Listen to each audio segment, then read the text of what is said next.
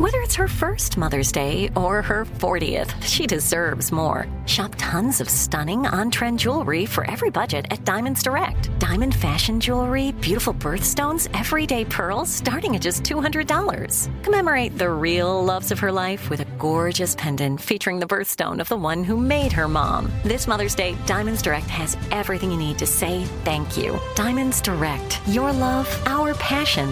Online at diamondsdirect.com. Trinity School of Natural Health can help you be part of the fast-growing health and wellness industry. With an education that empowers communities, Trinity grads can change lives by applying natural health principles and techniques in holistic practices or stores selling nourishing health products. Offering 19 online programs that fit your busy schedule, you'll get training to help turn your passion into a career. Enroll today at trinityschool.org. That's trinityschool.org. When you buy Kroger brand products, you feel like you're winning. That's because they offer proven quality at lower than low prices. In fact, we guarantee that you and your family will love how Kroger brand products taste, or you get your money back. So next time you're shopping for the family, look for delicious Kroger brand products, because they'll make you all feel like you're winning. Shop now, in-store, or online. Kroger, fresh for everyone. Cable news is ripping us apart, dividing the nation, making it impossible to function as a society and to know what is true and what is false. The good news is that they're failing and they know it. That is why we're building something new. Be part of creating a new, better, healthier, and more trustworthy mainstream by becoming a Breaking Points premium member today at breakingpoints.com. Your hard-earned money is going to help us build for the midterms and the upcoming presidential election so we can provide unparalleled coverage of what is sure to be one of the most pivotal moments in American history. So what are you waiting for? Go to breakingpoints.com to help us out.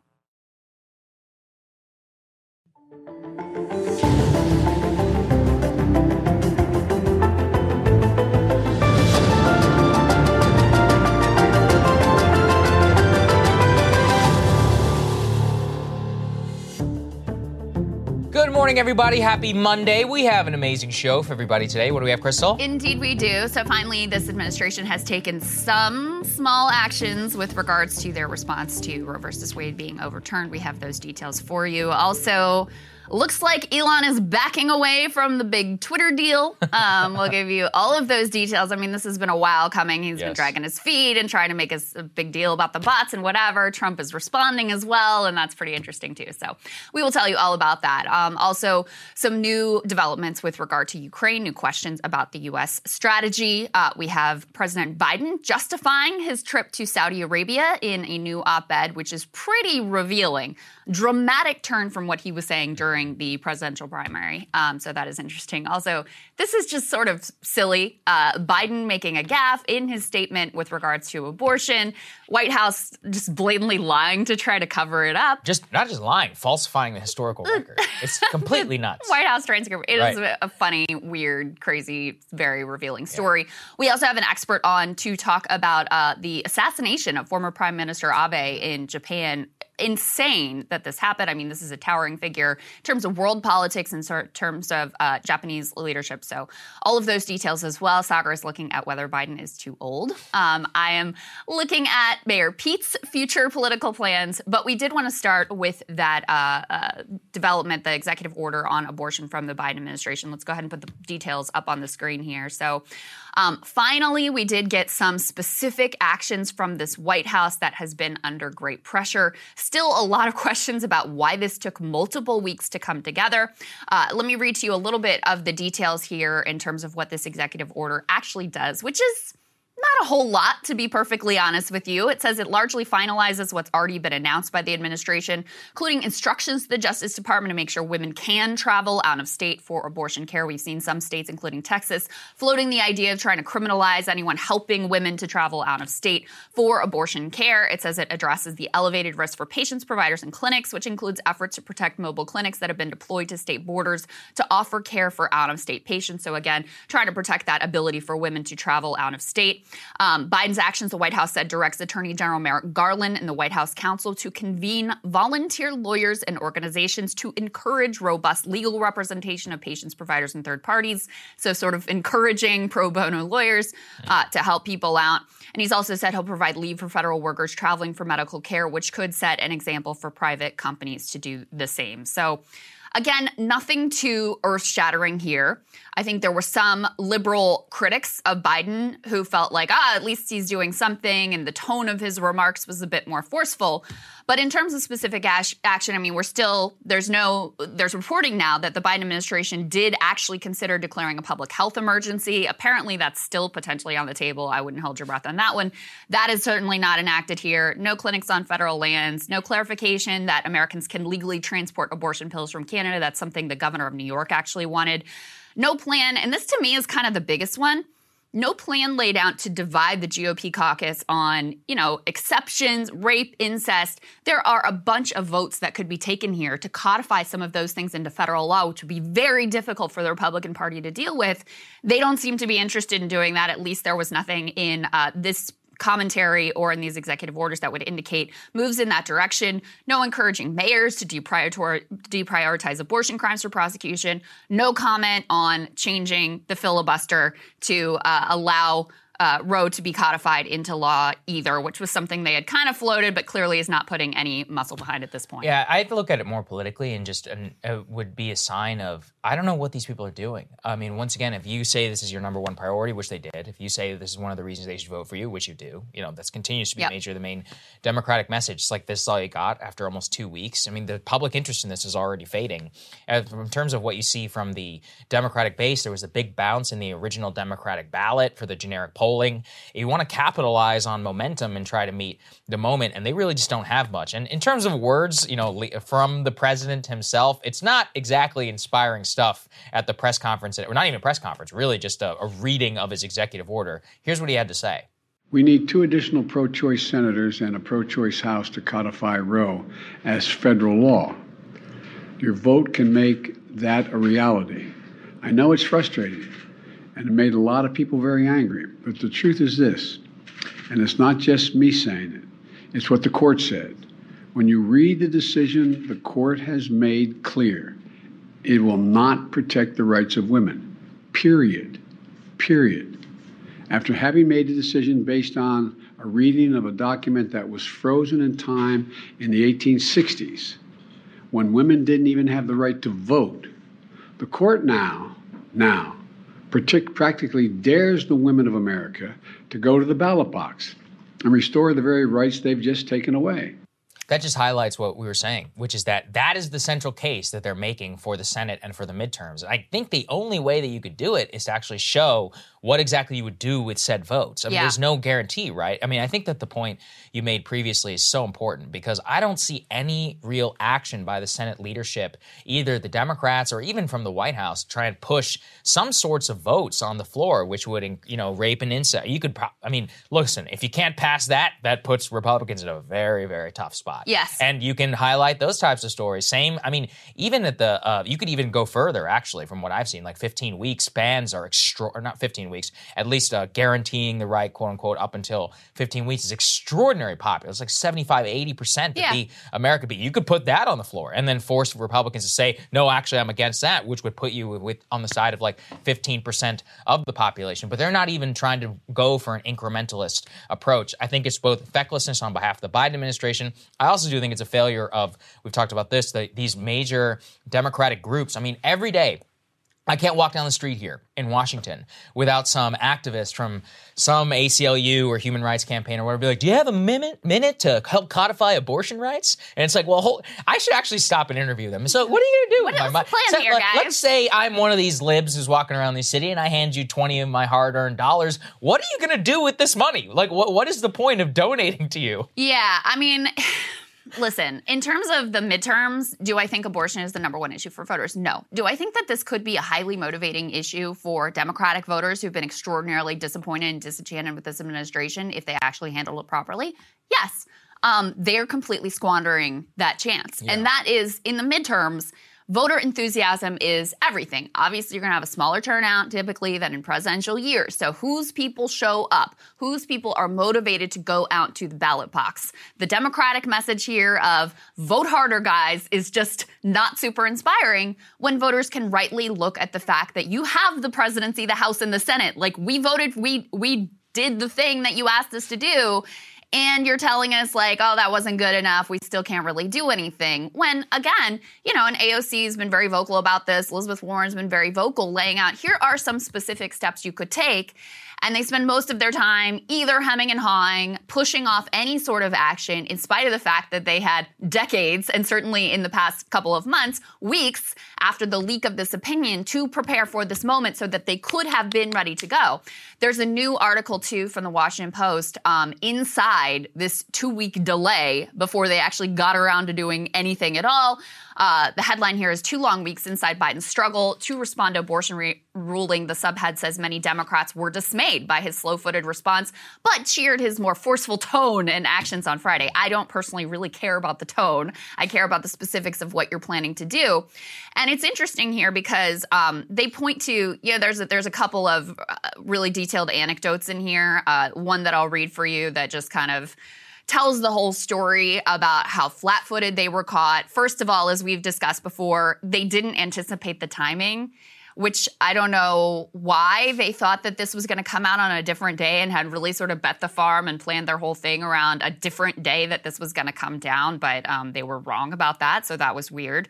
But then they say about 4 hours after the decision overturning Roe was handed down, the White House emailed numerous abortion rights allies, asking them to join a call with top officials that afternoon to hear more about the Supreme Court ruling and the fight ahead.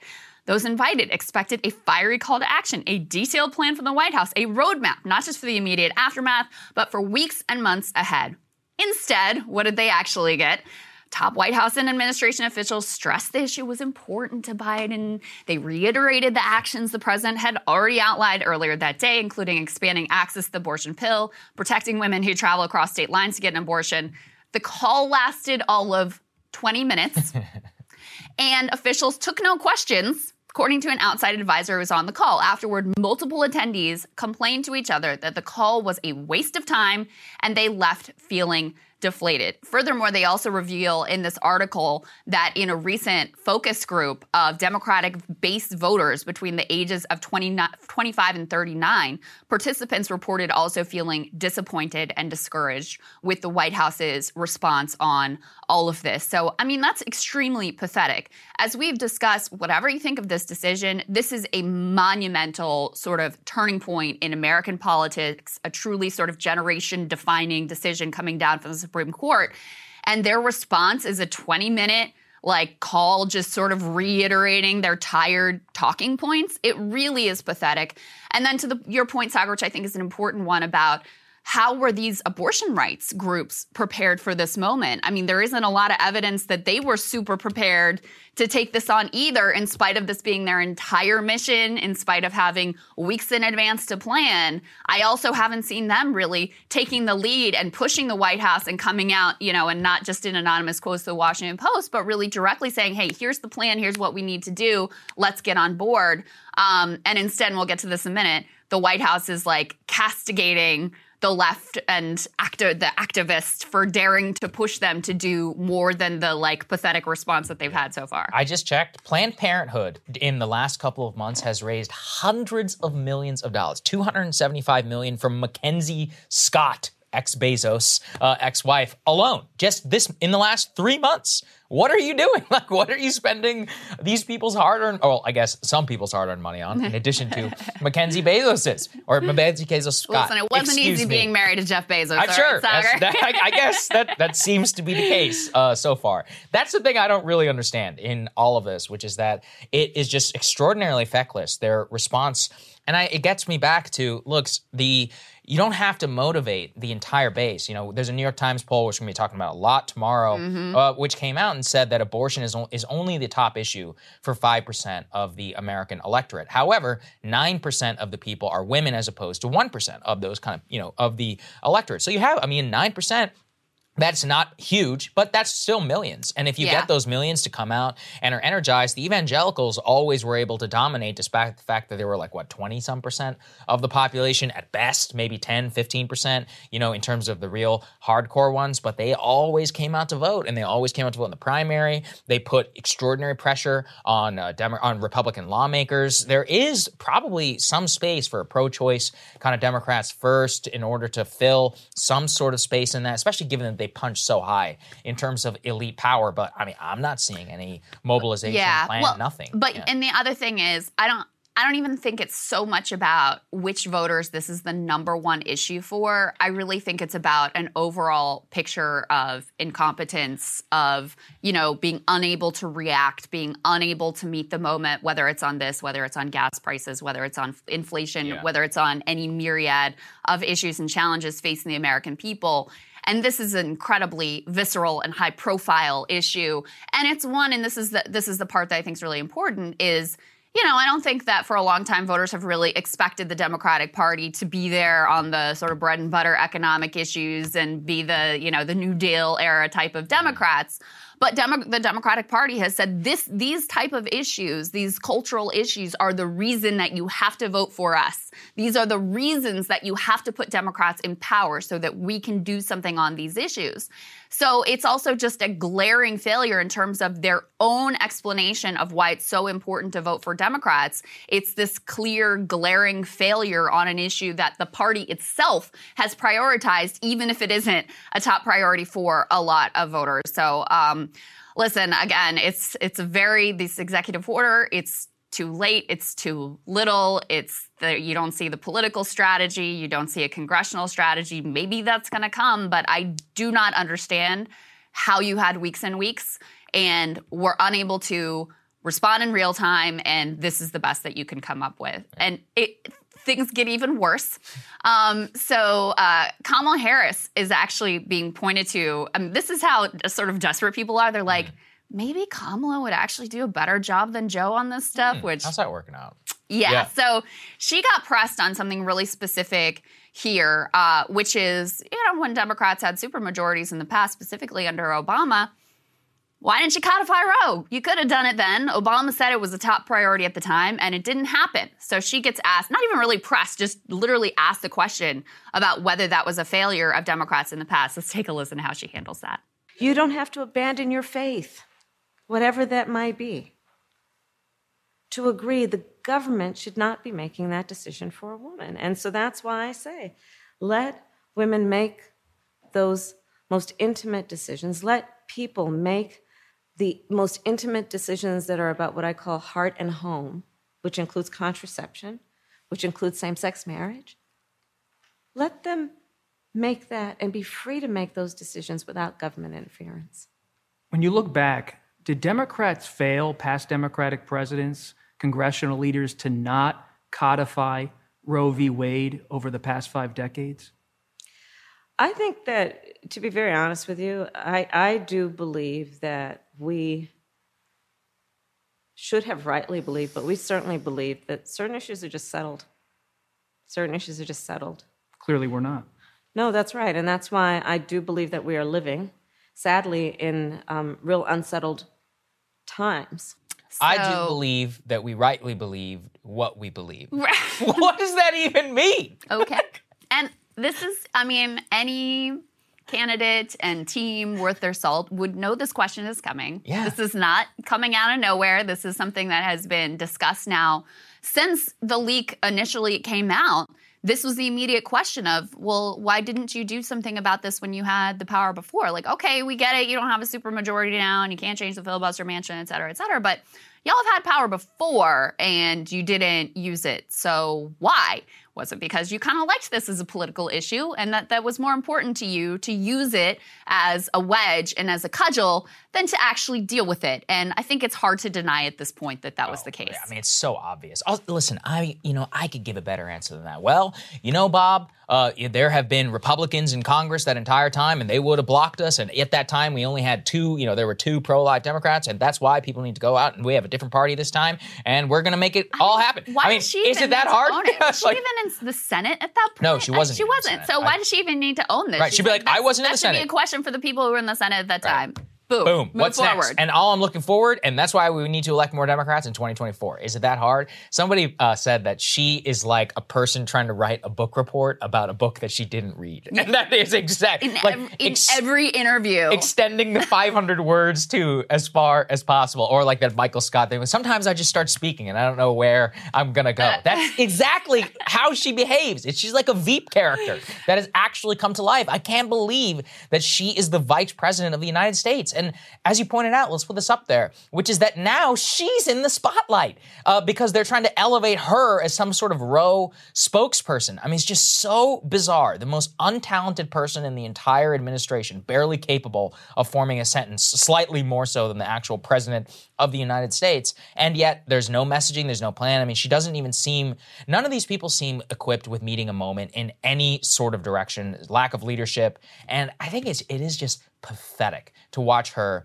as you said, any person giving an interview knows this is coming. The next time Obama gives an interview, let's watch, because you know he's going to get asked this question. I would love to hear his answer. He'll be able to handle it much better, even though he's in the hot seat for, Will he lie and obfuscate what his actual record is? Absolutely. Will he do a better job than whatever the hell that was? Political talent and skill, yes, he does. I mean, again, this New York Times poll that we're going to be talking about tomorrow, which has a million things that are worth digging into, really on both sides of the ledger, but one of the numbers there, this is stunning. 94% of Democrats under the age of 30 say they would prefer a different presidential nominee. Wow. 94%. Because they're looking at this, and whether abortion is their number one issue or not, for a lot of young women in particular, it is an important issue.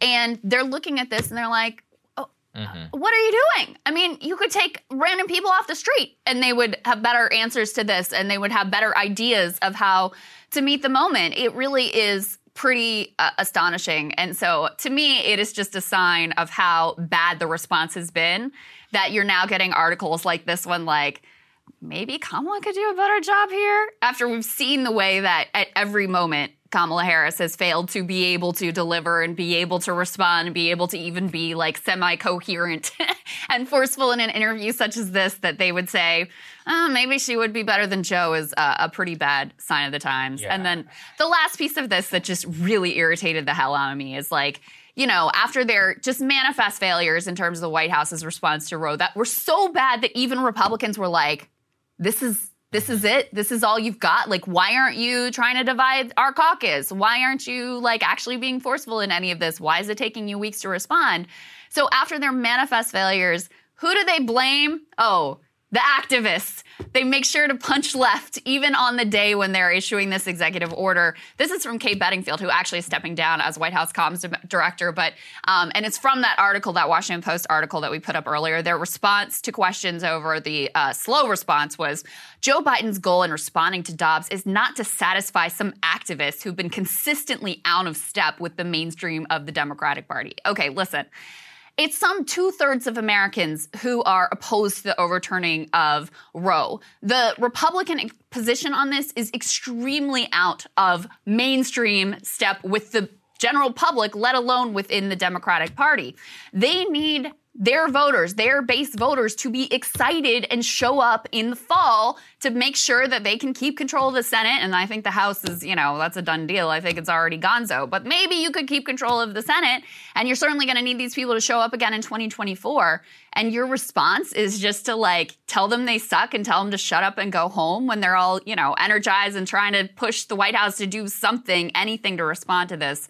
Classic behavior. And you can't look at the numbers for Joe Biden where, 64% of the Democratic Party itself is like, we need a different nominee, and say that this man is behaving in a way that is consistent with the, quote, mainstream of the Democratic Party. Well, what I thought was really odd about this is that these are not activists that are really out. I mean, again, I do think that some of the activists, you know, the groups that are refused to compromise in any turn, sure, they're definitely a hindrance to any sort of action. But considering that your main goal is getting elected based on response to Roe versus Wade because the economy is so terrible and you basically have nothing else that you can run on, I don't really see why that you would be punching towards this direction. This is like punching towards the most activated part of your coalition while asking them also to come out and vote harder. So you need to reconcile yourself with, do you ever see Republicans shitting on their own base like this? Never, no, of course because they understand the basics of politics. These are your people who work for campaigns. These are people who donate to campaigns. These are people who show up and vote.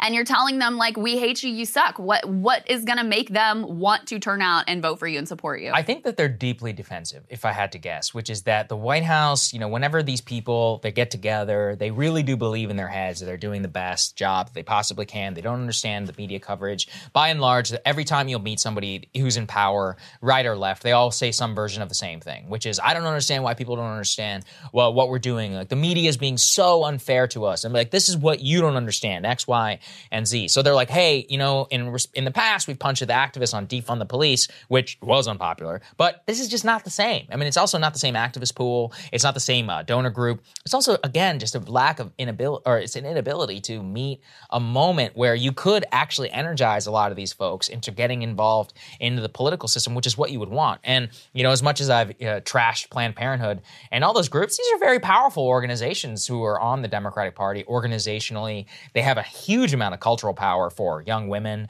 in particular. So I don't know why I just don't really get the entire strategy behind this, because if you were going to do nothing and pursue here's a fight that may be worth picking, which is saying, okay, we're not going to get Roe versus Wade codified in the Senate. Let's go for 12 or 15 weeks. Yep. That would be crazy. I mean, that really would put the activists would freak out because they're like, this isn't enough. But that's a 75% position. Yeah. But you're not fighting for that. You're not doing anything. Right. So then it's like, well, what is the point of being with you at all? If you're going to pursue some sort of centrist, middle ground road, fine. I mean, I actually think it'd be very healthy for the country if they tried to pursue something like that, really alienate the most pro-life and the most pro-choice activists and just say, fine, we're going to go with the most median position of what most people are fine with. But they're the whole strategy, everything is scrambled by their just complete failure to do anything. Yeah. And it actually creates bad incentives on every direction because it opens up all sorts of crazy possibilities on the pro-life right.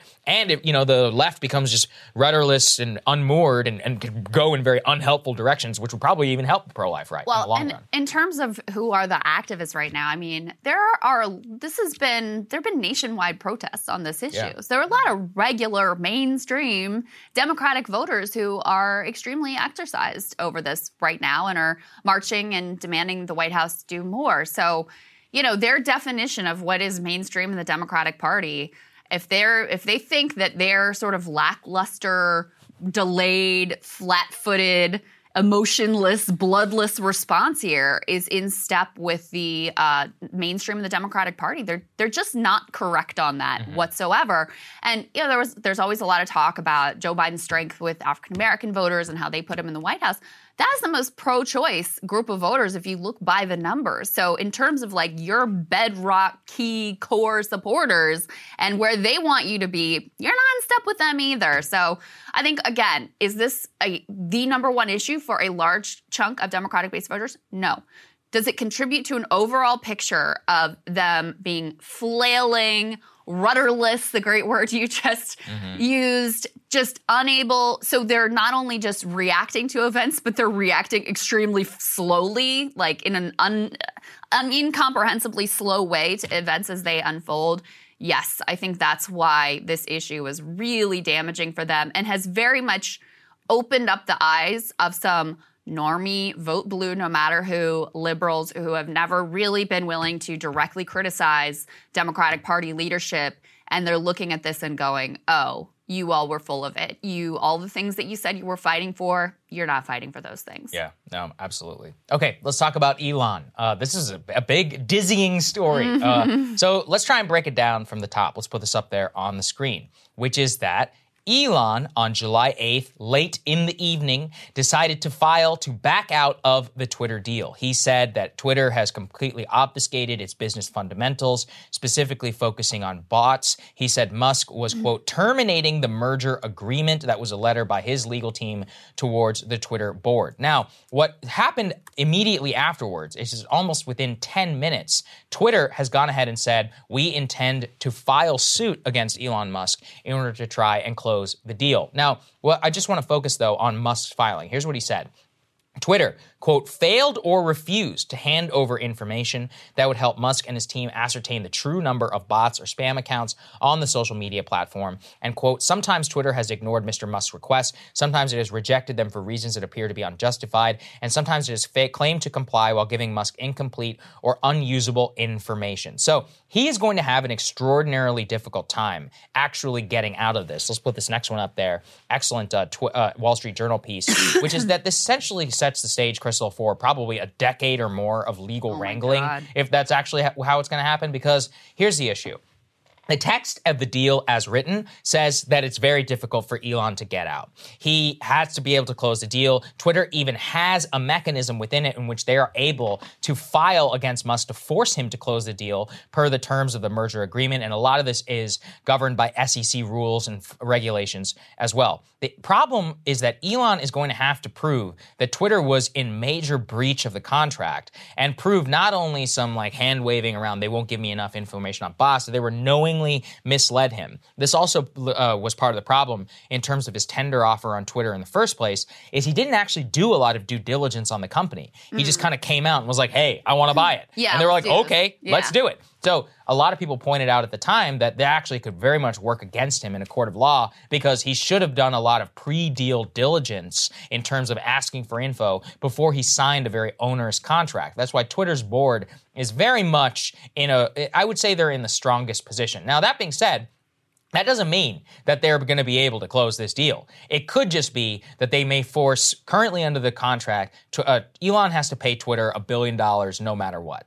Now they could actually get that, to be much higher. But Wall Street has thought for a long time, and I mean, the vibe has basically shifted on this. Like, nobody's been talking about it. Elon, his tweets and none of this have really been engaged in terms of trying to actually buy Twitter or talk about Twitter policy now for the last several months. That's true. In that time period, Twitter itself has been in complete chaos. Their stock, trading way below the so-called purchase price. I think the money part of this, too, is very important, which is that the deal itself was closed right before the crash. I mean, Elon's net worth has dropped by about $65 billion after he actually closed the deal. The problem is that a lot of the money that he was actually going to use to finance this outside of cash was going to be loans against his actual holdings in Tesla stock. And Tesla is down pretty significantly as a result of the crash. And it's not just Tesla specifically, it's everybody. The other issue is that Elon, after the crash, was trying to go out and get other people to basically loan him some money. $2 billion here, $1 billion here, $500 million here. A lot of those cash commitments were just not going to be able to stack up to $44 billion. So I think that the money part of this is huge, which is as long as Elon doesn't have to close a deal right now, he doesn't have to do some serious financial chicanery in order to try. Because, I mean, at the end of the day, $44 billion is an immense amount of money. Yeah. And even for the world's richest man, is worth some $200 billion. If he had to sell all that and for his Teslas, it would crash Tesla, which is his baby, the foundation of his net worth on top of the company. So there's all kinds of downstream effects. So I would say that, number one, the money is probably the single most important reason why this deal is not getting closed at the current rate. It could be that this could be a negotiation. You don't think it's just a genuine concern over the number of bots on the platform, Sagar? What? You're not taking him at his word? It's kind of seemed like a BS excuse always from the beginning. Although I do think there are a lot of bots. I mean, of course. But it was always a ruse so that he could hold out the ability to try to get out of this deal. And, it's interesting what you're saying, because that does make me realize, even if in a court of law, all the legal experts they quote here are like, he doesn't really have a leg to stand on. That they never see, that it is very unusual for courts to say basically like, oh, you materially misrepresented something in a way that could blow up this whole deal. That almost never happens, and it certainly he does not have a strong enough case here with regard to the number of bots to be able to really persuade them that that this happened. But if he could delay the outcome ultimately. Potentially he'll be on firmer financial footing when this all is ultimately resolved. Or he could just pay less. Right. So maybe that's ultimately the move here. They actually said, because the other thing he points to is not just the bots. They also, Twitter, I guess, swapped out some executives, fired a few sort of key executives, and he's also saying, oh, that was a material change, whatever. Legal experts say that argument's a little bit better, but no one seems to think that Elon is going to actually be able to prevail in this fight. But the other question is like, okay, so let's say he loses. What happens? Yeah, now what? Because can you really force him to go through with the deal? That's not something that's really been done in history. So they quote this expert who says, what are they going to do if there's a judgment? And he says, well, I'm still not going to buy it. They don't really have tools to force him to go through with it. You don't put people in jail because they don't buy something. So, there's also a big question of, okay, so what does that ultimately look like if Twitter is successful in a court of law, because they can't really force him to do it if he's not willing to do it. So maybe they settle on a lower price. Maybe there's a bigger breakup fee. Who knows? But this is going to be, as you pointed out, this is going to be a long time before this all ultimately shakes. So the last time that anything even remotely close to this happened was Apollo Global Management, which is a hedge fund, was ordered by a Delaware judge to close a $6.5 billion deal to Huntsman Corp, which is a chemical maker, after they tried to back out. Ultimately, the two sides settled, and Apollo agreed to not take over the company and just pay them a hefty fee instead. So, look, a decade from now, it's very possible that could be the case. And, there's no jurisprudence to just force somebody to buy something. At best, I think they can hope for a multi-billion-dollar payout kind of for their trouble and for the hit to their stock and all of that, and damages, et cetera, and then try to move forward from that. Although maybe he will just buy the company or try to buy the company at some $25 billion valuation instead. Yeah. That's probably the best case scenario. I mean, I also suspect the money is definitely a key piece of this. I also suspect, because the few ideas that he floated in like the little PowerPoint or whatever presentation he put together, this was not really well flushed out. No. And so I think he probably realized this was a much larger can of worms and time suck and way more complicated than he initially thought.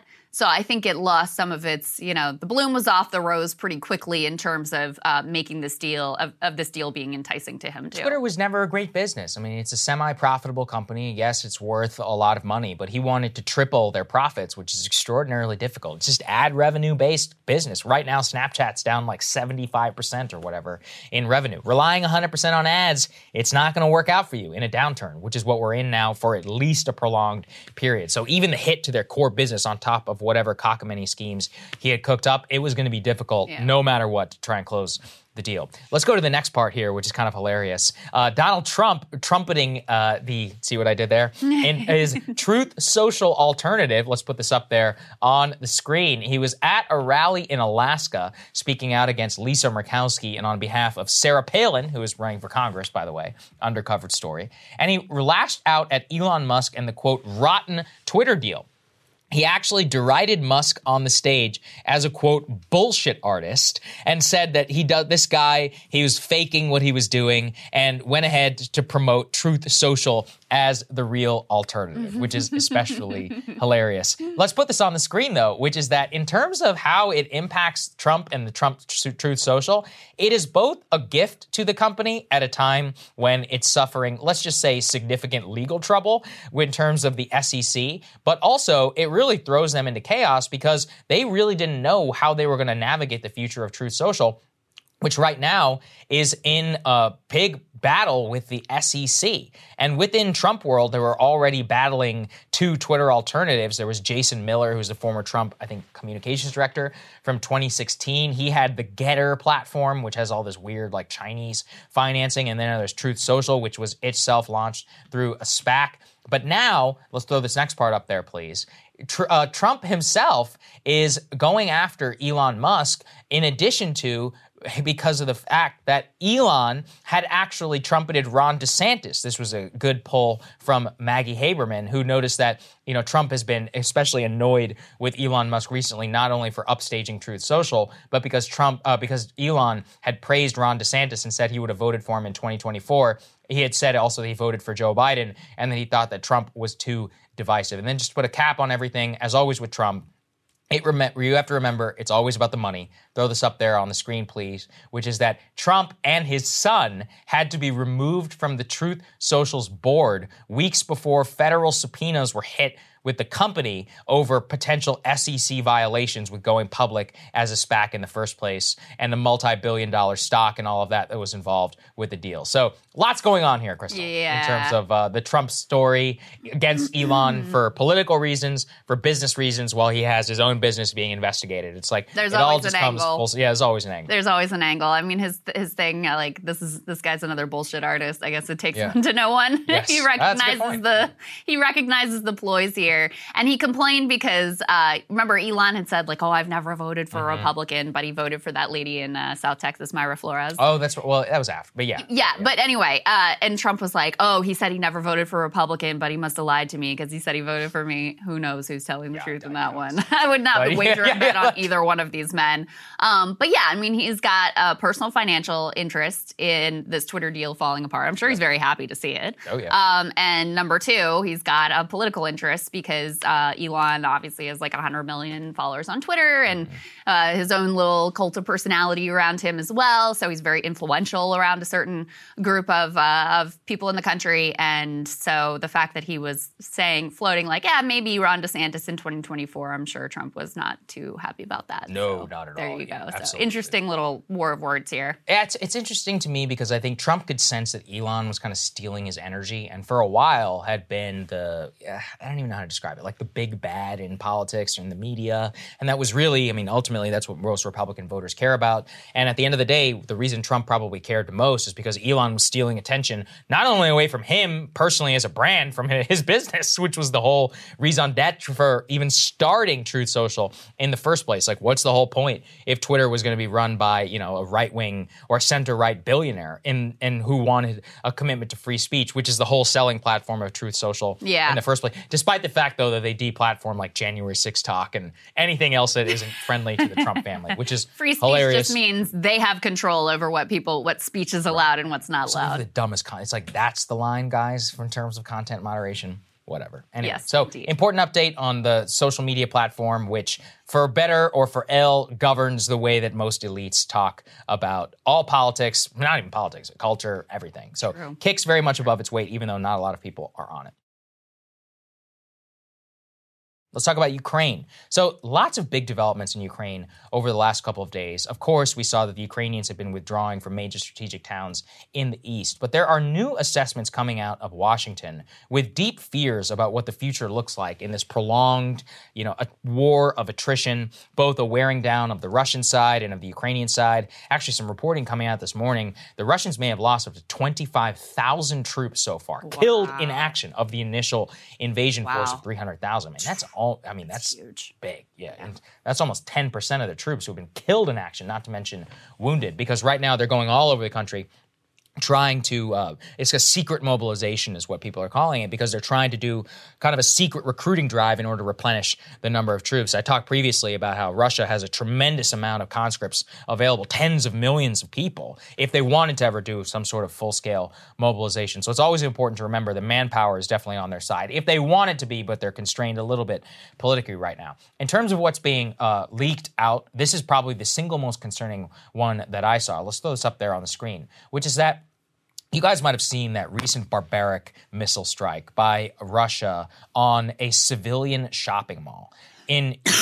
Now, what people are pointing to is that actually that missile strike may actually suggest Moscow is running very low on precision weaponry and that increasingly is turning to the less sophisticated armaments which could hit unintended targets, going back 30, 40 years in the history of warfare. Well, the problem with that is that potentially could lead to an unintentional strike across the border in Poland or Romania. Yikes. Remember, Russia is not just hitting targets in Kyiv or in eastern Ukraine. They are targeting specifically armament shipments from the West. So, for example, Lviv, which is right there on the border with Poland, if just one missile goes the wrong way because it's not guided properly, because the commander doesn't know what he's doing, because whoever this conscript is who shoots it doesn't know, it doesn't calibrate it exactly correctly, it could go off course by 10 miles and now we're in a whole other situation. This increasingly is also risky as Russia is going to continue to target Western armament shipments specifically, as they were trying to do, or supposedly said they were trying to do so in Kyiv in the first place, and even in the most eastern parts, or in the western parts of the country. So that's very, very concerning. You found this quote, Crystal, in the New York Times story from a Ukrainian as well, who are getting really disillusioned right now with the efforts. Yeah, I mean, there's a lot of talk about, what do the Ukrainians want? And they want to continue fighting, so we have to back them up. But there are some signs that at least some Ukrainians, as the reality of this conflict seeps in, and especially those who are in the hardest hit conflict zones in the eastern part of the state, they are having regrets that there were not more serious negotiations to avoid this entire disaster. Let's go ahead and put this up on the screen. They have a quote from one resident in that region who says outright, "We should have negotiated. We should have made concessions on both sides because it won't lead to anything good. We have to agree somehow, but we have to let there be big financial losses or some other international relations, but we must find an agreement. We live in the 21st century." And, Sagar, to the point about the shopping mall and the sort of possibility of unintentional bombings of NATO allies and how terrifying that is, and what that could ultimately lead to based on our Article 5 obligations there. I think it's very easy as a story like this drags on, as a horrific, brutal, bloody, murderous conflict like this drags on, as we're very insulated from it here in the West, to sort of forget about the risks and just how dangerous and fraught a situation it is, and how quickly it could escalate, how quickly something could happen that could cause this thing to spin out of control in a direction that no one, not here, not, in Europe, not anywhere, wants it to ultimately go in. So it is really important that we always continue to remember just how close to the edge we are here and how close we are to a direct conflict with another nuclear superpower. And so, this individual who they quote in the eastern part of Ukraine saying, listen, we should have negotiated, we should have tried to avoid this. I think this is the hard reality that's going to increasingly be setting in, not only for Ukrainians, but for, people here in the U.S. as well, because for a war to go on and on and on, a horrible, grinding stalemate with these indiscriminate weapons that are increasingly hitting civilians, this is a horror. This is a horror for the people of Ukraine, for this war to basically last indefinitely, which continues to effectively be, the U.S. and our UK allies. That continues to be our position. Yeah, and there's actually a former general, brigadier general, wrote a very interesting piece in the the Wall Street Journal. Let's throw this up there on the screen. He was actually a Assistant Secretary of State also under the Obama administration. What they point to, and what he points to here, is that the West Ukraine strategy will mean a prolonged and a bloody stalemate. NATO is committed to support for, quote, as long as it takes, not to win, only to stave off Russian victory. And so what they're pointing to in this is that recent changes in Russian operations suggest they are making a transition from maneuver war to artillery war, no longer relying on modern-day lightning strikes. The Ukrainians are using recently arrived NATO systems with far more range and precision targets, while the Russians are taking a tactical pause after their recent victory in Severodonetsk. However, rather than win through this maneuver, the goal is now to win through exhaustion. Both Mr. Putin and President Zelensky seek to wear the other side down, and the NATO promise of indefinite resupply to offset the Russian artillery advantage will likely result in an even more static front line. So what does that mean? More grinding up against each other. It's called, Dan Carlin famously referred to it as the meat grinder in his Blueprint for Armageddon World War I podcast. This is very analogous, obviously not the same in terms of the casualties or the horror, but 1/10 of that is still horrific and still a lot of casualties. Yeah. So this is important also, is to then see, okay, is it working? Is our strategy grinding the Russians down? Are they anywhere close to giving up? Now, should you believe Putin all the time? And is he a bullshit artist in his own right? Absolutely. But let's throw this up there on the screen. Here's what he's telling the Russian people. He says, Russia has barely started its action. He says, quote, it is a tragedy for the Ukrainian people, but it looks like it's heading in that direction. Everybody should know that, largely speaking, we have not even started yet anything in earnest. He declared Russia remains steady and ready to sit down for talks to end the fighting, adding that those who refuse to do so should know that the longer it lasts, the more difficult it will be for them to make a deal with us. We are hearing that they want to defeat us on the battlefield. Putin says, He scoffs, let them try. So he is showing you very clearly he doesn't care about the strategy. Now, of course, his country is suffering. They've got an 8% or so reduction, but they have a tremendous amount of cards that they can play right now. I did my monologue last week on July 7th about the upcoming shutdown of the Nord Stream pipeline. That pipeline officially shut down today, actually. Wow. And just to show you that Western resolve isn't what it is, one of the reasons that they had been trouble with the Russians said that one of the reasons that gas had already been shut by almost 60% to Germany is, hey, we can't get some of these turbines which we ordered from Canada. And Germany has put tremendous amount of pressure, which the Canadians have just acceded to actually ship those turbines to Russia to keep the gas flow from Russia to Germany. So Germany is like, listen, we need the gas. They're basically going to do anything. That effectively means by giving them that wind turbine or that gas turbine, they are basically committing to hundreds of billions of dollars more to the Russian regime at a time when gas is sky high. So on the one hand, they're shipping weapons to Ukraine, NATO is. On the other hand, the centerpiece of the European continent's NATO power is sending hundreds of billions of euros a month over to Russia to finance them, on top of, exactly as we predicted, the Biden administration came out over the weekend with their so-called cap on Russian oil. Right. And guess what? The Indians were like, yeah, we're good. We're not gonna do that. So, like, okay. Cool. So it didn't work. The Indians were like, we're just going to keep buying it at the current rate because we're actually making a killing by not just buying it for us, but selling it back to you. Yeah, that's the one. So why would we cap the price when we're making billions of dollars a year and our people are actually getting cheap oil when the rest of the world is suffering? The Chinese also are not committing to do it. You know why? Because they actually have a geopolitical commitment to supporting Russia, and also they also like cheap gas like everybody else. So the scheme on oil failed. The gas scheme is completely failing. If anything, Europe is becoming even more reliant on Russian gas. Yeah. They're like begging and pleading the Russians not to cut them off. So the resolve of the West is not doing so hot right now at this time. Yeah, and we're going to talk in the next block about how, this conflict has also completely upended Biden's stated priorities in foreign policy with regards to Saudi Arabia, too, and has, forced their hand on that issue. It's certainly exacerbating the climate crisis. And by the way, as Sagar is pointing out, and as we've pointed out many times, you're not having the effect you wanted to have in terms of like bleeding the Russian regime, Putin's regime dry. They are making bank and they're, holding out just fine. There's another piece of this, which we also have covered, which is just how little dissent is allowed on this policy in the U.S. I don't know if you saw Jackson Hinkle, who no fan of ours, but whatever. His YouTube channel was completely demonetized. Really? Because of what he says on Ukraine and on Russia. Wow. So permanently demonetized on YouTube because of what he says on Ukraine and Russia. Noam Chomsky has a bunch of quotes about how this is the worst censorship and manufacturing of consent that he's ever seen. And one thing that he points to is the fact that, you're not even allowed, and this is the official policy of YouTube and a lot of other platforms, you're not even allowed to hear what the Russian media is saying and what Putin is saying outside of the pieces that the Western media finds to be useful for their own propaganda. So it is incredibly dangerous.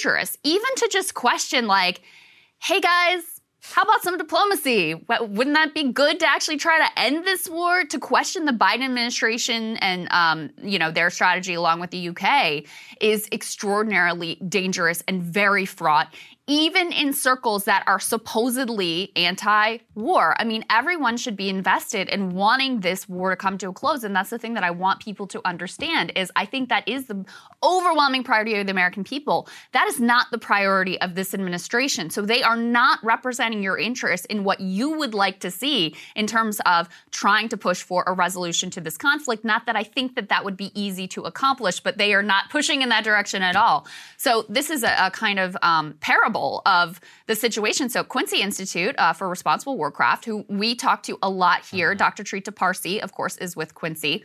This article from Mother Jones says America's top anti-war think tank, that is Quincy, is fracturing over Ukraine. An internal battle over the U.S. response to Russia prompts resignations from the Quincy Institute. There were several sort of high-profile resignations. One of them publicly said that Quincy is taking what they describe as an indefensible, morally bankrupt position on Ukraine. This is clearly an unprovoked invasion, and somehow Quincy keeps justifying it. Now, listen, I can't claim to have seen every word that they've put out on the subject or what every expert there is saying on the subject, but I can tell you when we talk to Dr. Parsi, he is not justifying Russia's invasion whatsoever. Is he questioning the U.S. response? 100%.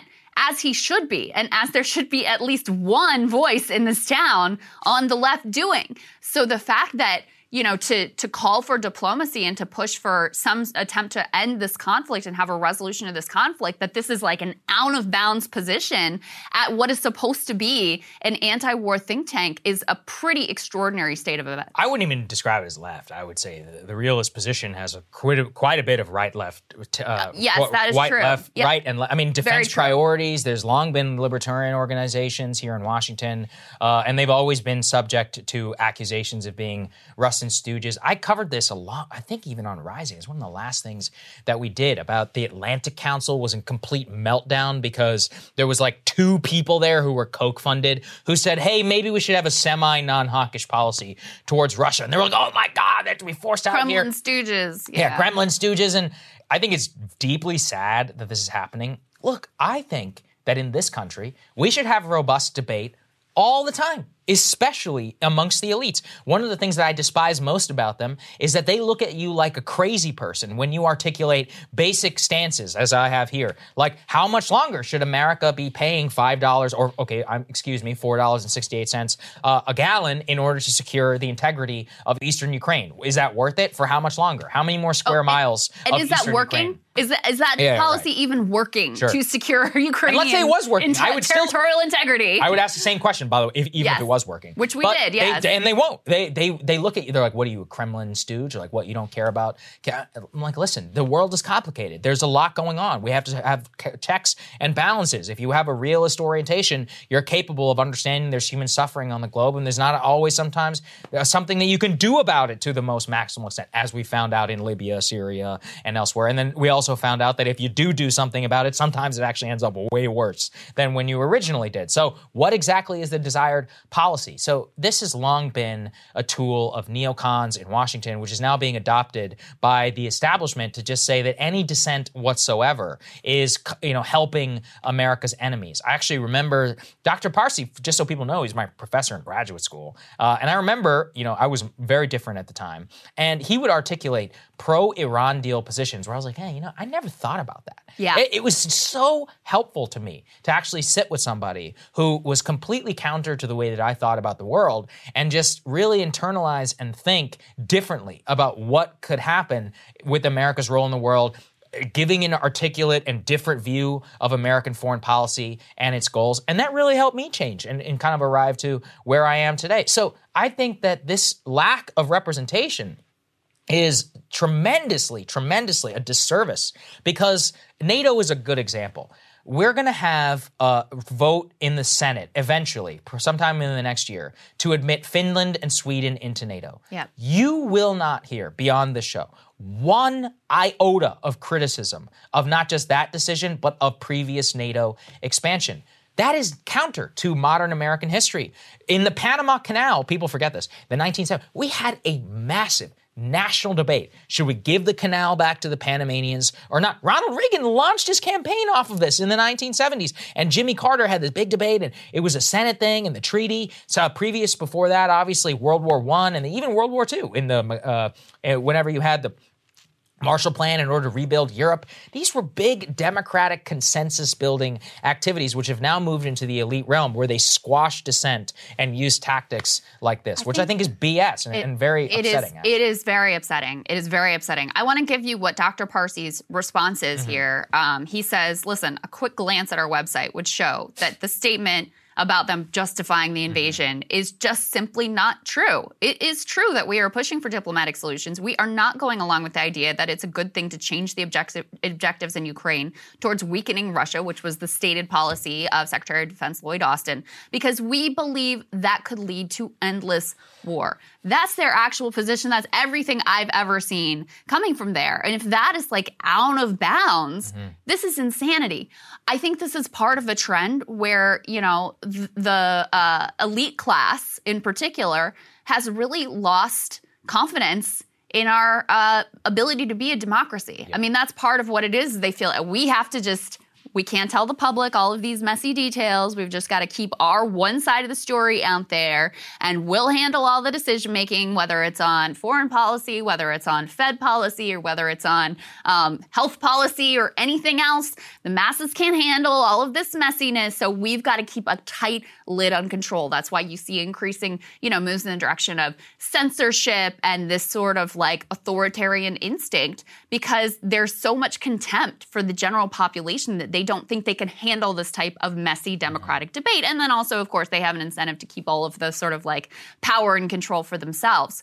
So that's why this is such a really worrying and disturbing trend, that even in, overtly sort of pro-peace, anti-war think tank like Quincy, that I think does phenomenal work, is an extremely important part of the ecosystem here in Washington, is oftentimes a lonely voice in terms of what they're saying and the view of the world that they are articulating and the view of American foreign policy that they're articulating, that even within that space to say, hey, how about diplomacy, that's out of bounds, not a good thing. Yeah, not a good thing at all. Completely agree with you. And this is actually a perfect transition to our relationship with Saudi Arabia, which has been completely shifted. The Biden administration has been basically decided to completely turn their policy upside down now that they are forced to go and grovel to the Saudis to try to, increase the oil coming from the spigots. And Biden has decided to meet with Saudi Arabia. And just as a reminder, this is a country that he said on the campaign trail he wanted to make into a pariah state. Now he's writing an op-ed that is justifying his imminent visit to that country. Let's go ahead and put this up on the screen. So it says, Joe Biden, why I'm going to Saudi Arabia. This is in the Washington Post. And there was basically one honest sentence in here as far as I could tell. He says, its energy resources are vital for mitigating the impact on global supplies of Russia's war in Ukraine. So even though the Saudis have been horrific actors, what they have done in Yemen is an absolute atrocity. Of course, murdering Jamal Khashoggi, which Washington Post, a writer there, journalist there. In spite of all of that, he's now like, well, I gotta go and beg and bend a knee for them to turn the spigots back on. And he has this line in here that I think is really, really disingenuous, which is, he says, Sagar, from the start, my aim was to reorient, not rupture, relations with a country that's been a strategic partner for 80 years. Today, Saudi Arabia has helped to restore unity among the 6 countries of Gulf Cooperation Council, has fully supported the truce in Yemen, and is now working with my experts to help stabilize oil markets with other OPEC producers. Okay, again, what he said on the campaign trail is he wanted to make them a pariah state. Those were the words. So that was your indication there was, you just wanted to reorient the relationship? Okay. What bothers me about this is that the Biden administration are capable of being realists. They're like, okay, well, Saudi Arabia, they got the most amount of available oil that they could pump immediately to alleviate the global supply.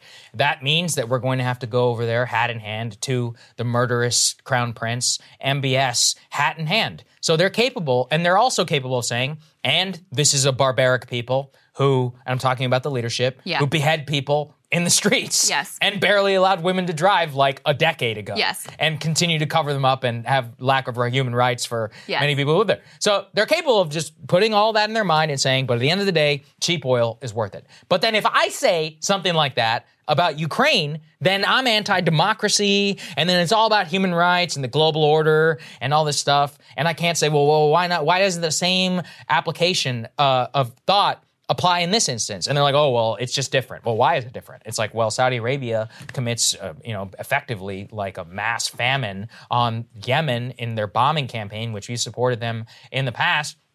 Why is that not equivalent in any way to what's happening in Ukraine? And the fact is that it is, especially in terms of a humanitarian tragedy. But it all falls apart because they're incapable of just saying the truth, which is they care more about Ukraine than this. And so they're willing to sacrifice on their stated ideals for cheap oil in the Saudi relationship than they are in the Russian relationship. that then opens the question of, well, which one actually is worth it? Also, why are we so dependent on this country in the first place? Second, should we really be allowing this amount of influence, cash and more, and to be completely understated by the U.S. elite when they are, supplicating themselves to our interests in Eastern Europe, which are supposedly triumph this? All it shows you is how empty the rhetoric of the administration is on human rights, on standing up to dictators, all of this. They don't actually, and also that's why I don't really support speaking in that rhetoric at all. All foreign policy is national interest. All. You can try and hide it under guise of whatever you would like, but at the end of the day, oil is oil, and the price is what it is. Our relations with countries should always be dependent on what we get from them and what they get from us. Our relationship with the Saudis has long been one where we hand them some $100 billion a year in arms, and they basically tell us that's still not enough. Right. You still have to supplicate yourself. Right. Even though we guarantee your defense, even though we basically have been the guarantor of the regime since the 1970s. So even though 15 out of their 19 citizens crash into our towers, they're the major exporter of world terrorism, have probably done more to hurt the interests of the United States in the Middle East and elsewhere, especially amongst the Islamic community, than any single other nation on earth. Not to mention their own personal barbarism. That's all completely fine. Yeah. It's like that. That's what it drives me crazy. Yeah. It actually is remarkable how much the Biden foreign policy in the Middle East has turned into the Trump foreign policy in the Middle East. I mean, they have a little bit of different rhetoric around Israel, but in terms of the big dramatic changes that Trump made with regards to Israel and Palestine, the Biden administration has not actually rolled any of those back. And they also, they're not back in the Iranian nuclear deal. I mean, the Trump administration pulled us out of the Iranian nuclear deal, so they were more sort of like aggressive about it. The Biden administration is pretending to negotiate it, but at the same time, they're hardening this anti-Iran alliance that was also the brainchild of the Trump administration. Yeah, that's true. In a lot of ways, I mean, you'll recall Trump's first overseas visit was to Saudi Arabia, so Biden's a little bit late in getting there, but he also was going hand in hand to suck up to the Saudis. So it is kind of incredible the way that, and a lot of this has been forced by the Russia-Ukraine conflict, where they may have wanted to go in a different direction, but now that they've chosen to go all in on this proxy war with Russia and this sort of like new global world order, it has forced their hand on Saudi Arabia and basically pushed them into the position where the Trump administration was. So it really is pretty remarkable. And I can't ignore also the media's role in choosing which conflicts, which crises, which humanitarian disasters are worthy of your outrage and you're sort of like playing on your emotions and which aren't. If you saw Yemen in the news and the, on the ground reporting and the horrific atrocities, I mean, the pictures of the kids and the babies there and what they have been put through, in large part by Saudi with our support, there is no doubt the American people would be just outraged. They'd be beside themselves. They'd be looking at this trip to Saudi and go, what the hell are you doing? I mean, it's bad enough people know what happened to Jamal Khashoggi, and that creates some reluctance. But they saw what was going on in Yemen and explained it in the same emotional terms that are used to talk about the conflict and the disaster and the humanitarian crisis in Ukraine. There would be a very different public perception around this shift in policy from the Biden administration. So it shows you how powerful the media is in terms of what conflicts they choose to highlight and what conflicts they don't. I haven't seen a lot of Yemeni flags on liberal bumpers around the DMV region, I guess is what I'm trying to say. 100%. And actually, I think the American people are with you. I think the elites are the ones who are not. They know what happened on 9/11. Everybody knows what happened on 9/11. And remember also that the Saudis and the Bush family spent $2 billion on an ad campaign to be like, no, it wasn't on us. It was just our citizens and our ideology that happened as a result of all of this. And also, we protected bin Laden and backed the Taliban for a long time. But hey, don't worry about all that. Come, businessmen, please keep coming to Riyadh and we'll keep the gas pumps on. That's been the American policy for 20 years. I think if you were to ask Americans, it was really elite Americans who cared most about Khashoggi. Most people had already hated Saudi Arabia for a long time. But the elites don't care. And so the Ukrainian, the Yemeni flag, the Ukrainian flag is the new flag of America that we see here in the Washington suburban area. And we decided that is the one that we care about the most, and it trumps all other interests. And so we're allowed to be realists in every other area of the world, except in this one, which has become some sort of a holy war. And that's exactly the problem, which leads to bad thinking and which can lead you down a road which you do not want to go to and which you may regret very much in the future.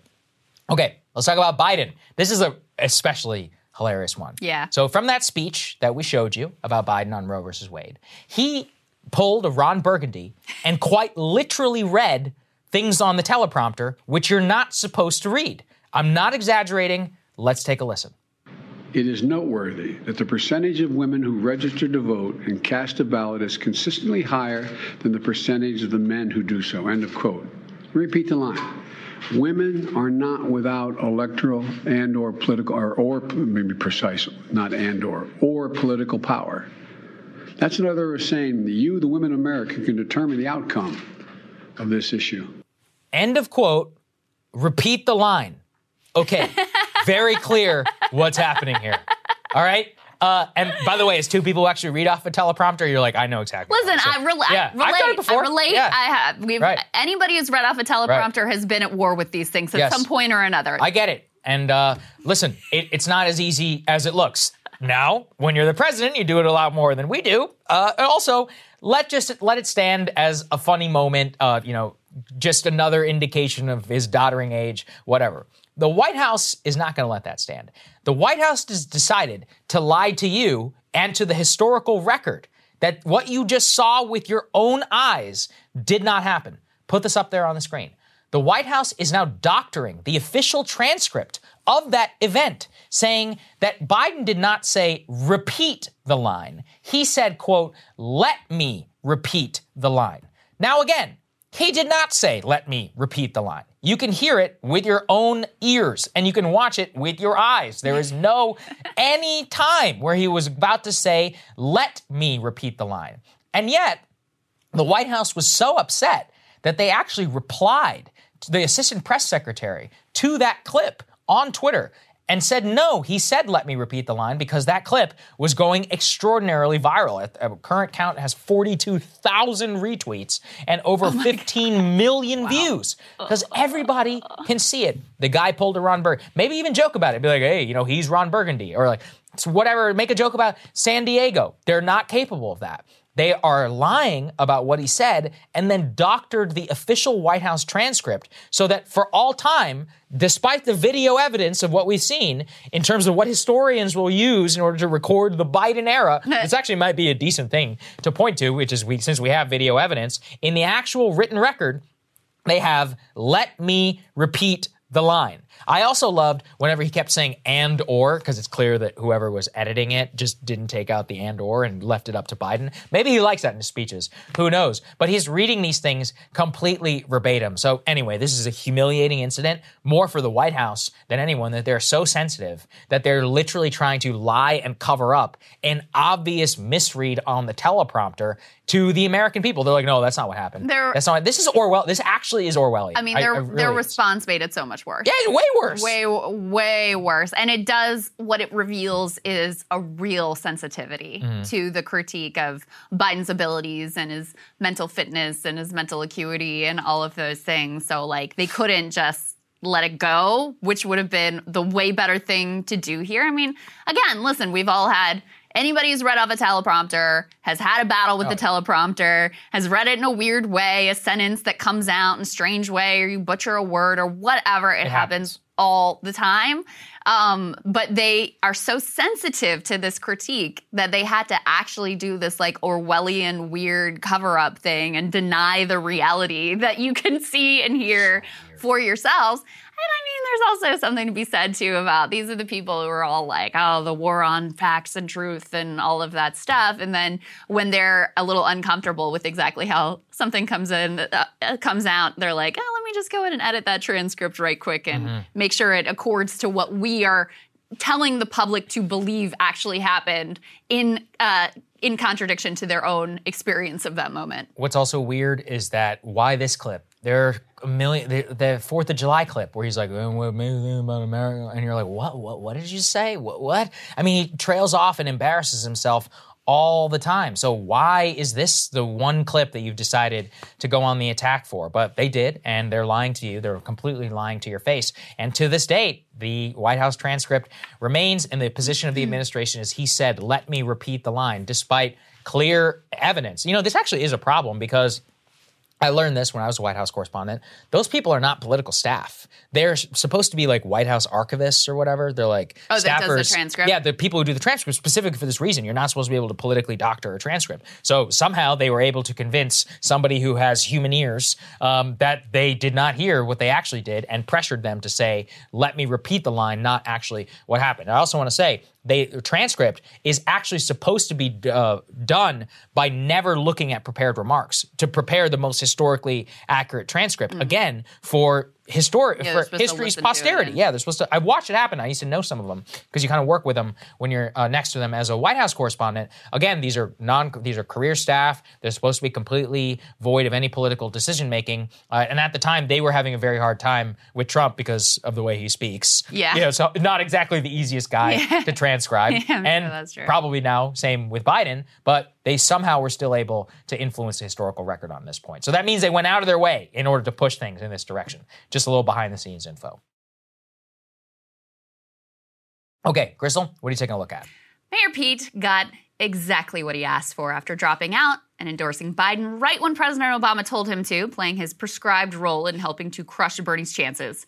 Pete won himself a big political spot in the Biden administration, and he chose to be Secretary of Transportation.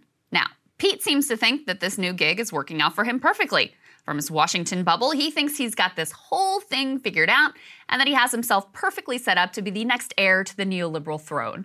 But while Pete is measuring the drapes, the public is sharpening their pitchforks, and he doesn't even seem to notice.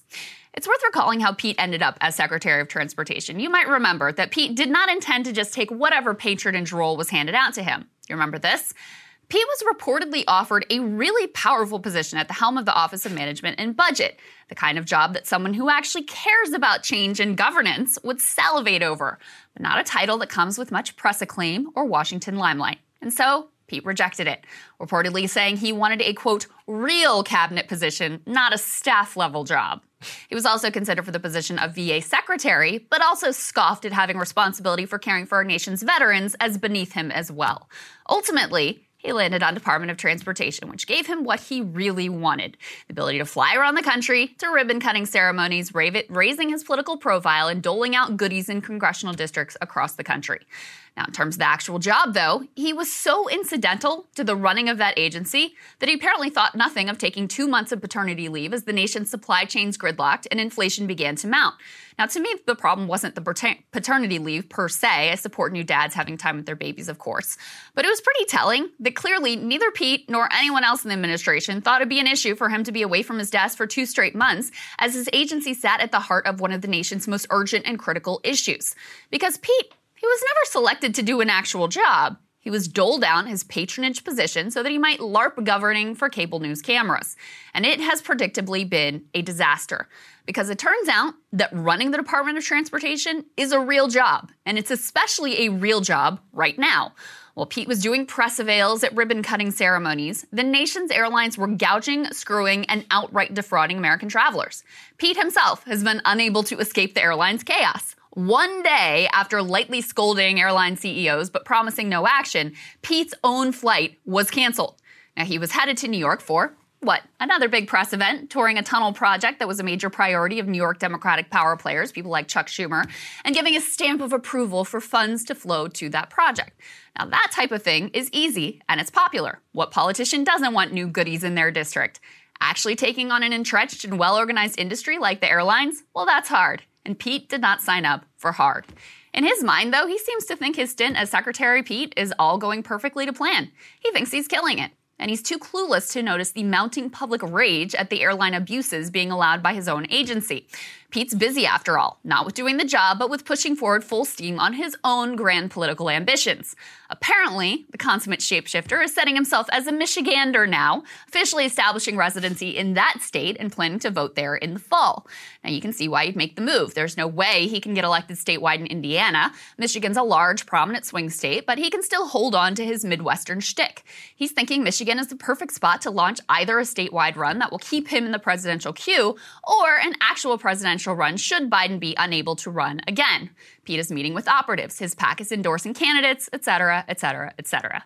But he seems to have not noticed that his failures as Secretary of Transportation are kind of a devastating blow to any and all of his future ambitions. This dude had never had a real job before and didn't have a real record. In fact, to the extent that he did, his tenure as mayor of South Bend was hardly stellar, beset as it was by police racism and angry public protests. But he managed to exude some managerial abilities in his campaign, ran a modestly competent campaign, so a lot of people gave him the benefit of the doubt.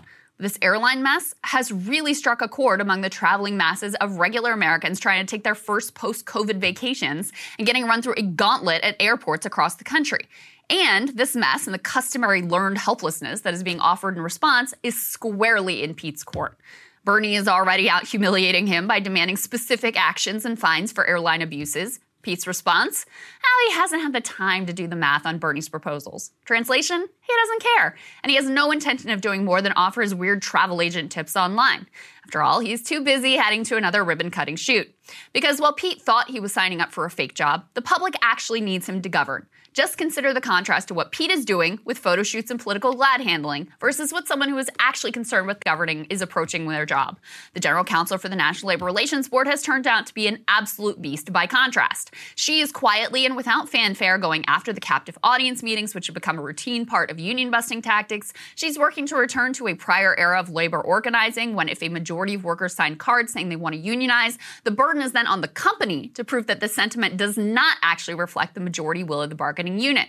Her actions have been central to the boldness and success of the new grassroots labor organizing. Meanwhile, Pete is busy hobnobbing and meeting with political operatives to even notice that his failures at his job right now might preclude him from getting the job that he really wants in the future. According to Politico, Pete's confidants deny that he's using his gig as Secretary of Transportation to set himself up for a statewide or presidential campaign. As his former deputy campaign manager said, quote, if that's what he was doing, he'd be running a shit shadow campaign. Well, I guess he does have a point there. The Michigan move, pretty interesting, And if you want to hear my reaction to Crystal's monologue, become a premium subscriber today at breakingpoints.com. All right, Saga, what are you looking at? Well, perhaps the thing that I hate most about living in Washington is how exhausting it is to be around people who are lying all of the time. And I know it sounds cliche, but it really is true. Politicians and lobbying groups and journalists and others, they exude a suffocating lack of honesty where nobody is telling the truth. Everybody is so captured either by ambition, money, a combination of both, that they dance around the truth to push an agenda or to simply ignore something which is inconvenient for them. That is how we are in the situation where we are today. 614 days since Joe Biden was elected to the presidency of the United States. And it is finally okay now to talk about how freaking old he obviously is. That has been coming for some time in Washington. Obviously, trying to get millions of people who were trying to ignore their lying eyes of an aged and elderly man incapable of speaking properly in the highest office in the land. But what really broke open the floodgates for the media was the Atlantic's Mark Leibovich. Leibovich has long functioned as a kind of inside outsider, someone inside the veneer of respectability, but who is biting enough to tell truths when they are barely okay to tell.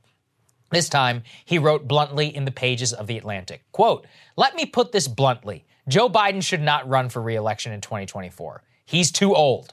That sentence, while obvious to some of us for more than 800 days since Biden began running for president, has lifted one of the most bizarre veils in modern American politics, acknowledging the honest truth at last. Soon enough, Peter Baker, himself a respectable and longtime figure of the Washington establishment and the chief White House correspondent for the New York Times, wrote a blistering and obvious story on the front page of the Sunday Times yesterday. Headline, quote, at 79, Biden is testing the boundaries of age and the presidency. What's important is not really what's in the piece, though it is stunning, but that it exists at all. The obvious acknowledgement, Biden is really old. Baker opens the story by noting that Biden's staff originally had planned combining his travel to Europe and to the Middle East all in a single 10-day jaunt for ease of planning's sake. But they decided that because he's so old, it would be too exhausting to try and get it all done together. Instead, they planned a week in Europe and then a week-long sojourn back here in the U.S. and then a separate few days in the Middle East later. Here's how Baker describes the mood inside the West Wing. Quote, his energy level, while impressive for a man his age, is not what it was, and aides quietly watch out for him. He often shuffles when he walks. Aides worry he will trip on a wire. He stumbles over words during public events. They hold their breath to see if he makes it to the end without a gaffe. As we covered earlier in the show, considering that Biden literally reads verbatim off the teleprompter like a scene from Anchorman, their fears are very well-founded. What all of this discussion highlights to me is just how dishonest the entire discussion of Biden's age has been for 2.5 years. I can barely describe how vilified Crystal and I have been since early 2020 and late 2019 for bluntly talking about Biden's age. We were called ageist at first, and then the regime discovered their real attack. Biden doesn't speak badly because of his age, it's because he has a stutter.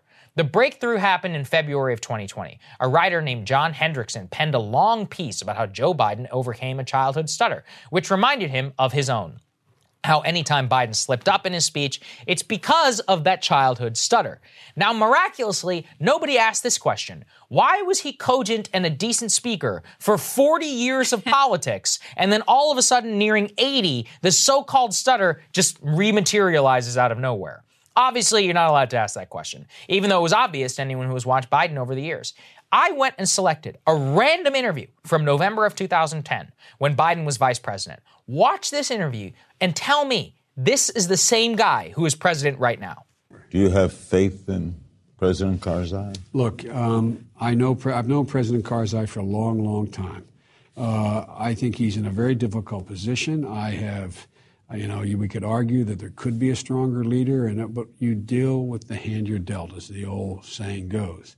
And we are all on the same page now for the first time. That guy has not been around for years. Let's just be honest about it. In fact, the people who were the least honest about Biden's age were actually Democratic operatives in 2020, which is ironic because, as Glenn Greenwald points out, they were the same ones who knew him best and realized how far gone he was in 2019 when they didn't realize he was going to be the nominee. In fact, the first person to notice was the dean of the Washington NBC media, Andrea Mitchell, who in 2019 wondered this about Joe Biden on the air before a Democratic presidential debate. Look, he has been a skilled debater. We saw him with Sarah Palin. We've seen him in the past. The question is, does he still have his stuff? And spontaneity. Yeah, and how sharp is he? Does the Joe Biden tonight, he the same Joe Biden who could respond with one word to a you're raising the question by the question. A younger Brian Williams. We're raising the and question. Just say, how sharp is he? That was before Biden was the frontrunner when such questions were allowed. As Glenn wrote in March of 2020, a major Democratic pundit, Jamil Smith of Rolling Stone magazine, even wrote, quote, "I'm no doctor, and I had a family member where dementia contributed to his death. I will be the last one speculating about Biden's cognitive decline, but his campaign is irresponsible to let this go unexplained or diagnosed, if the case may be." That was in August of 2019. It was always evident, most so to the people who knew him best and saw him over the years. But the media cut off and silenced dissent when it was evident he was the nominee only 2 years later, acknowledging what we all knew all along. It really is a crime against the American people for covering this up. It's completely reasonable to say, hey, Biden is old as hell, but Trump is awful, so I'm still going to vote for him. But bring this full circle. Let's just be honest about what's happening here. It is clear to me and anyone with eyes, Biden is way too old to be president, let alone right now, let alone 6 years from now when he'll be 86. But don't worry.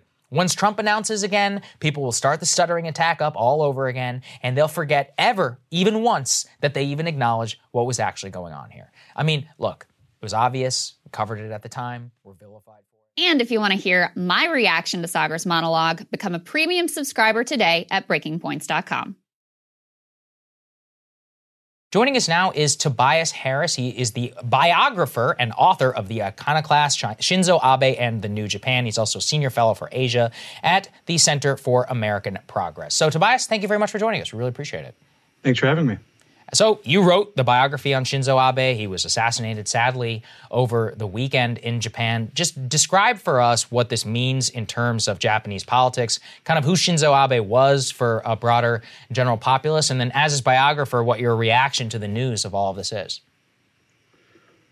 Sure. So, when we think about Abe, and this has become, I think, very apparent in the immediate aftermath of his death. There's been no Japanese figure probably for a generation or two who's loomed as large as he has. And, ever since he entered Japanese politics in the early 1990s, almost through force of will, completely changed the direction, I think, of Japanese politics, of the Japanese state, was just a tremendously influential figure for a very long time, not just during his times as prime minister, which, of course, he was the longest-serving prime minister from 2012 to 2020. But even before he became prime minister, between his two stints as prime minister, he's just a tremendously influential figure. And frankly, it's almost hard to imagine what the Japanese political system looks like with him gone. So with that in mind, to your second question, of course, I've spent years and years thinking about him. Even before writing my book about him, he was, this figure who occupied a lot of brain space. Just a tremendous shock. Certainly, entirely unexpected. I think everyone who watches Japanese politics was anticipating years and years of watching him kind of invent a new role as an ex-prime minister and continue to wield influence. So it's just really shocking to think that that's not going to be the case. Yeah. You have a quote in the piece that you wrote for the New York Times where you're quoting Steve Bannon, of course, former President Trump's former chief strategist, saying that Abe was Trump before Trump, which he, of course, meant as a compliment. Not everyone would certainly take it that way. What was meant by that? I'm not going to try to read the mind of Steve Bannon. I think it was a point sort of about nationalism and nationalist appeals and looking at that aspect of Abe. But I actually think they're very, very different figures. And I talk about this in the New York Times piece. You look back at the entire arc of Abe's career and also his family, which really shaped his political identity and the ideas he was pursuing. Abe was a state builder. Abe looked at the long arc of Japanese history, both up until the time he entered politics, but then also looking ahead to the future, and wanted to build a strong, top-down, centralized government in a way that the Japanese government hadn't been after 1945, that was going to be able to have a proper national security establishment, that would be able to respond to crises effectively, that would really be able to meet the challenges that Japan was going to face in the coming decades. And he was very clear about this. He was persistent about it. It was something that he always made clear. And so, and also with that came, I think, a certain amount of flexibility and pragmatism. It was always about, what do I need to do to make sure that Japan is strong and prosperous and secure in an increasingly dangerous world? And frankly, that also meant that he was willing to do things like open the Japanese economy to trade, welcome foreign investment, welcome more immigration. You have a record, by the end of his tenure, you had a record number of foreign workers in Japan. That does not sound like Trump before Trump to me. One thing, though, that is an echo of some of the debates, at least that we're having now, that are unfolding on the right of American politics is he introduced his own version of patriotic education into schools. There was some whitewashing of Japanese war crimes in World War II, which is very much a break from the way that this had been dealt with in schools and in sort of national culture before. Could you speak to how significant that was and what he was getting after there? Absolutely. I don't want to downplay that aspect of him. There was, that was certainly early in his career back in the 1990s when he was a young lawmaker, trying to make his name. That was an issue he attached himself to. There was this movement to change the textbooks that were being used in schools, fierce enmity towards the teachers' unions, which really throughout the entire Cold War period had been some of the most radically left-wing unions among all Japanese unions. So there's no question that was part of his agenda. He very much saw education. In fact, you look at the book he wrote back in 2006, which really lays out his philosophy and his way of thinking quite clearly. education to him was also part of state building. And, he looked at going back to 1945, under the U.S. occupation, one of the things the U.S. did was completely reform the Japanese education system, much more local control, of course, much more room for the teachers union to influence what was happening in the classroom. And, he saw that if Japan is, again, believing that Japan needed to be a strong state, he saw the way Japanese children were educated as an obstacle to that, because he believed that Japanese children were being taught to hate their country, and that had to change. And that if you were going to have Japanese children being willing, to sacrifice on behalf of their country, then they had to be made to feel proud of their country. Personally, I don't think you need to downplay historical atrocities to make people feel proud of your country. And I think frankly, lots of Japanese people felt proud of what was built after 1945 and the country that Japan became. So, but this was absolutely part of his program. It was clearly something that he wanted to change about the country. I think the most fascinating, I've respected Abe for a long time. I think of all the major U.S. allies, Japan is the one which people probably know the least about here in America, but he still had a deep amount of affection, at least amongst the U.S. elite. He was, I think, friends or had appeared with 4 sitting U.S. presidents, which is remarkable. And I think what you point to and you write is that his major commitment was to Japan, not only as to an ideal, but something that should be robust in its defense, both against China and North Korea. I was telling you before we went on the air, I actually had the opportunity to ask him a question about North Korea 2018 whenever he was the prime minister appearing next to President Trump. And that was really the last unfulfilled part of his legacy. So do you think that that legacy will move forward in Japan as a result of his assassination, which is a titanic political moment? Like, how will Abeism, is it like almost like a Kennedy figure in trying to recast and reclaim that? How do you think this is going to affect them going forward? I mean, it's a great question. It's one that I think lots of us are trying to figure out, once the dust settles, what exactly is going to happen. There's a few different moving parts of it, I think. I mean, first of all, he did, over the course of his career, he built the Japanese national security establishment in a way that you hadn't seen before. You have a more potent military. You have, I think, a more streamlined command structure. You have a proper Ministry of Defense, which is something he created the first time he became prime minister. You have a national security establishment or secretariat that allows the prime minister to have a much more direct hand in making foreign and security policy. So all of that now exists. His successors now have these institutions. They're much more able to be national security leaders, to serve as global statesmen in the way that he did compared to the past.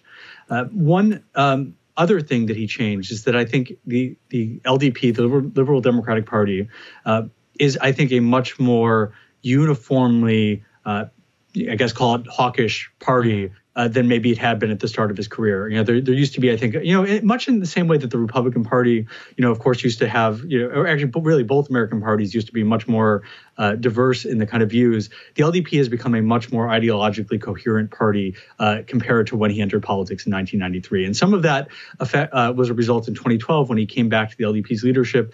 A lot of the older, more dovish LDP members retired and ended up being replaced by younger, hand-picked politicians who shared Abe's views. And so you now have, I think, a big chunk of the LDP basically wants to press on with Abe's vision for a stronger Japan, a Japan more capable of defending itself.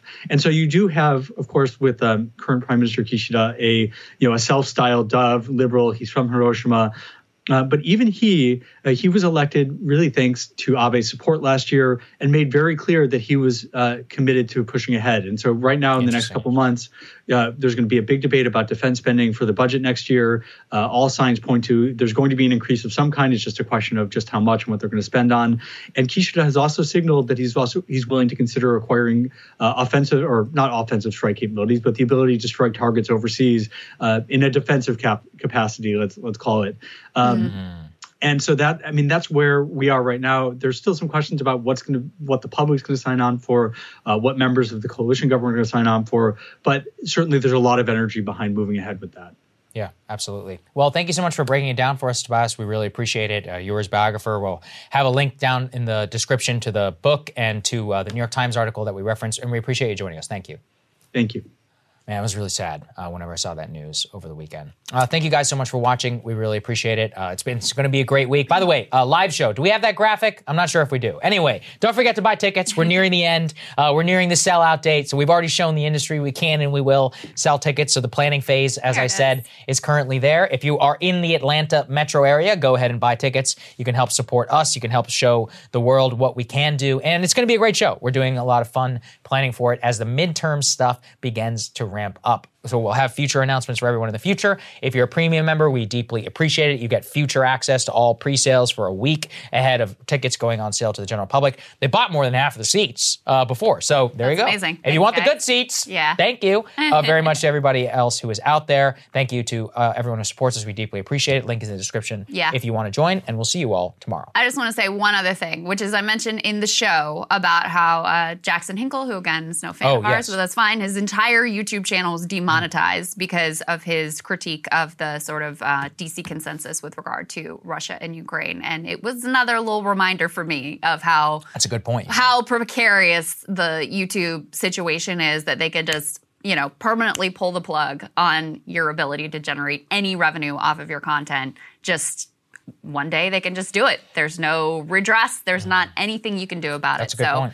Just another reminder why we have the business model, what we do, how grateful we are to you guys for backing us up so that we can, we can cover the news and say what we really think and present whatever information we think is relevant to you in your life, which is not always a comfortable thing for the DC consensus here. And we're just really grateful for your support. It's true. We'd lose YouTube tomorrow and it would suck for sure. But we'd be okay. We'd be okay. Thanks to all of you. So, exactly right. It does give you a lot of confidence in the way that we cover the news. So thank you all to all of those who support us. That's exactly the mindset of why we don't have to worry about it in the first place. And we'll see you all tomorrow. Thank you.